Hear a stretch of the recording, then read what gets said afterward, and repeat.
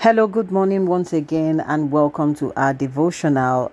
Still this week, we're discussing Knowing Your Enemy by Pastor Joyce Myers, and this is day 3, and our topic is winning the battle in your mind. Winning the battle in your mind. We had discussed other things in the previous days. We had discussed God is greater. We had discussed what do you really believe, and today we want to talk about winning the battle in your mind, because the battleground where most issues are won and most issues are lost is in the mind.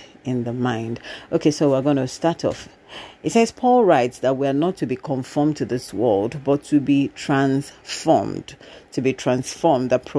Transform means progressive changed as you mature spiritually by the renewing of your mind, focusing on godly values and ethical attitudes. This is Romans chapter 12 verse 2, the Amplified Version Bible. In other words, we are not to think or behave as worldly people do. Instead, we are to be transformed by renewing our minds according to God's word, so we may prove what God's will is and experience the good plan and purpose He has for each of us. And extra to this is me talking, is we are also called not to think as our flesh, the mind, at the realm of the mind, but from the realm of a mind upgraded by the Holy Spirit impact. So renewal of the mind, this is me still talking, means you exercising your mind in the Word of God, applying the Word of God to correct your mindset, do a delete process of information that have been sitting in your mind, paradigms and perspectives that were there before the acceptance of Christ, informations that are inconsistent with the knowledge of Christ. And then renewal is you are taking the time to study the Word of God and applying yourself with discipline to that word, and then applying yourself to prayer, bringing in the help and the impact of the Holy Spirit to now infuse the divine side, the divine help of God, and initiate the divine nature in you, so that the implication of the wisdom of the flesh collapses and the wisdom of God overrides and becomes the existing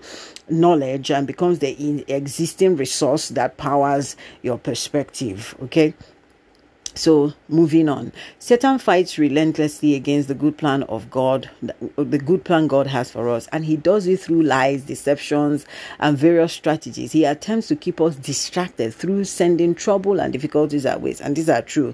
So one of the things I say now is, when you are taking your life's journey, take note that your focus should be more on what God is saying to you per time.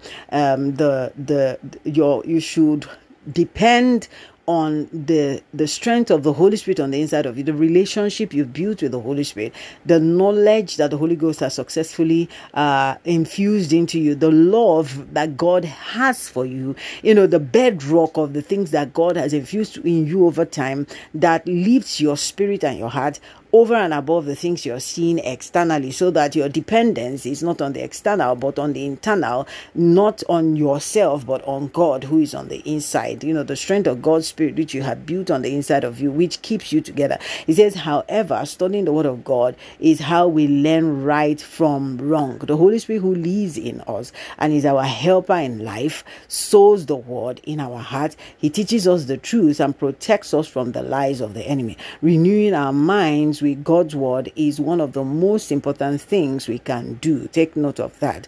It is one of the most important things we can do. Listen, it builds spiritual stamina. It builds spiritual mental stamina. That's what I want to say. It builds spiritual mental stamina, so you don't get discouraged easily, you don't get broken easily. And even when you feel broken, those words are quite alive on the inside of you, so they begin to speak for itself. The Holy Spirit in you begins to speak those words and begins to push hope and begins to push from hope to faith on the inside of you. And if you move into prayer and you move back the Word of God and begin to incubate and begin to pray pray, the Holy Ghost breaks the power of fear, breaks the power of anxiety, begins to remove the holds of the fears that the enemy has created in your heart, takes the veils away, and begins to give you light in darkness so you can see. He says we must learn to think in an entirely new way. We might have had years of practice thinking in ways that are contrary to what God says. So learning to think in agreement with God's word will take time, education, and effort. You understand?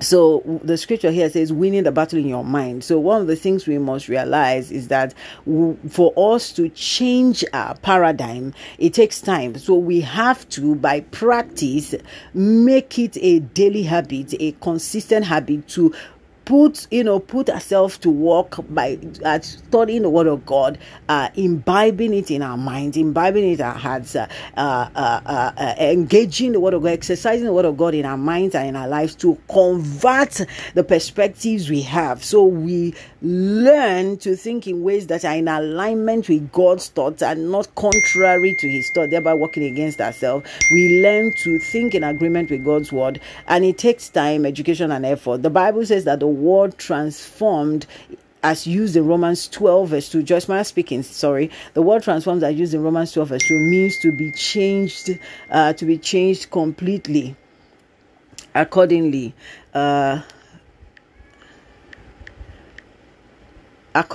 So let me read this. Okay, so it says the word transformed that's used in Romans 12:2 means to be changed completely according to a new inner reality.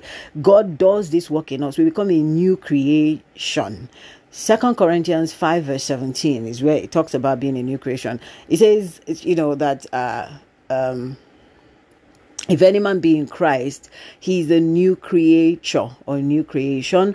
Old things are passed away. Behold, all things are become new. So all things have become new in the spirit of our mind, but we now need to pass our mind through renewal. So it says, as we learn to think, as we learn. So we learn to think and behave according to that new reality, that new reality. And this happens by us going to study word of God, applying ourselves to study, and applying ourselves to obedience. It says how it brings about changes in our entire life. Our entire life changes.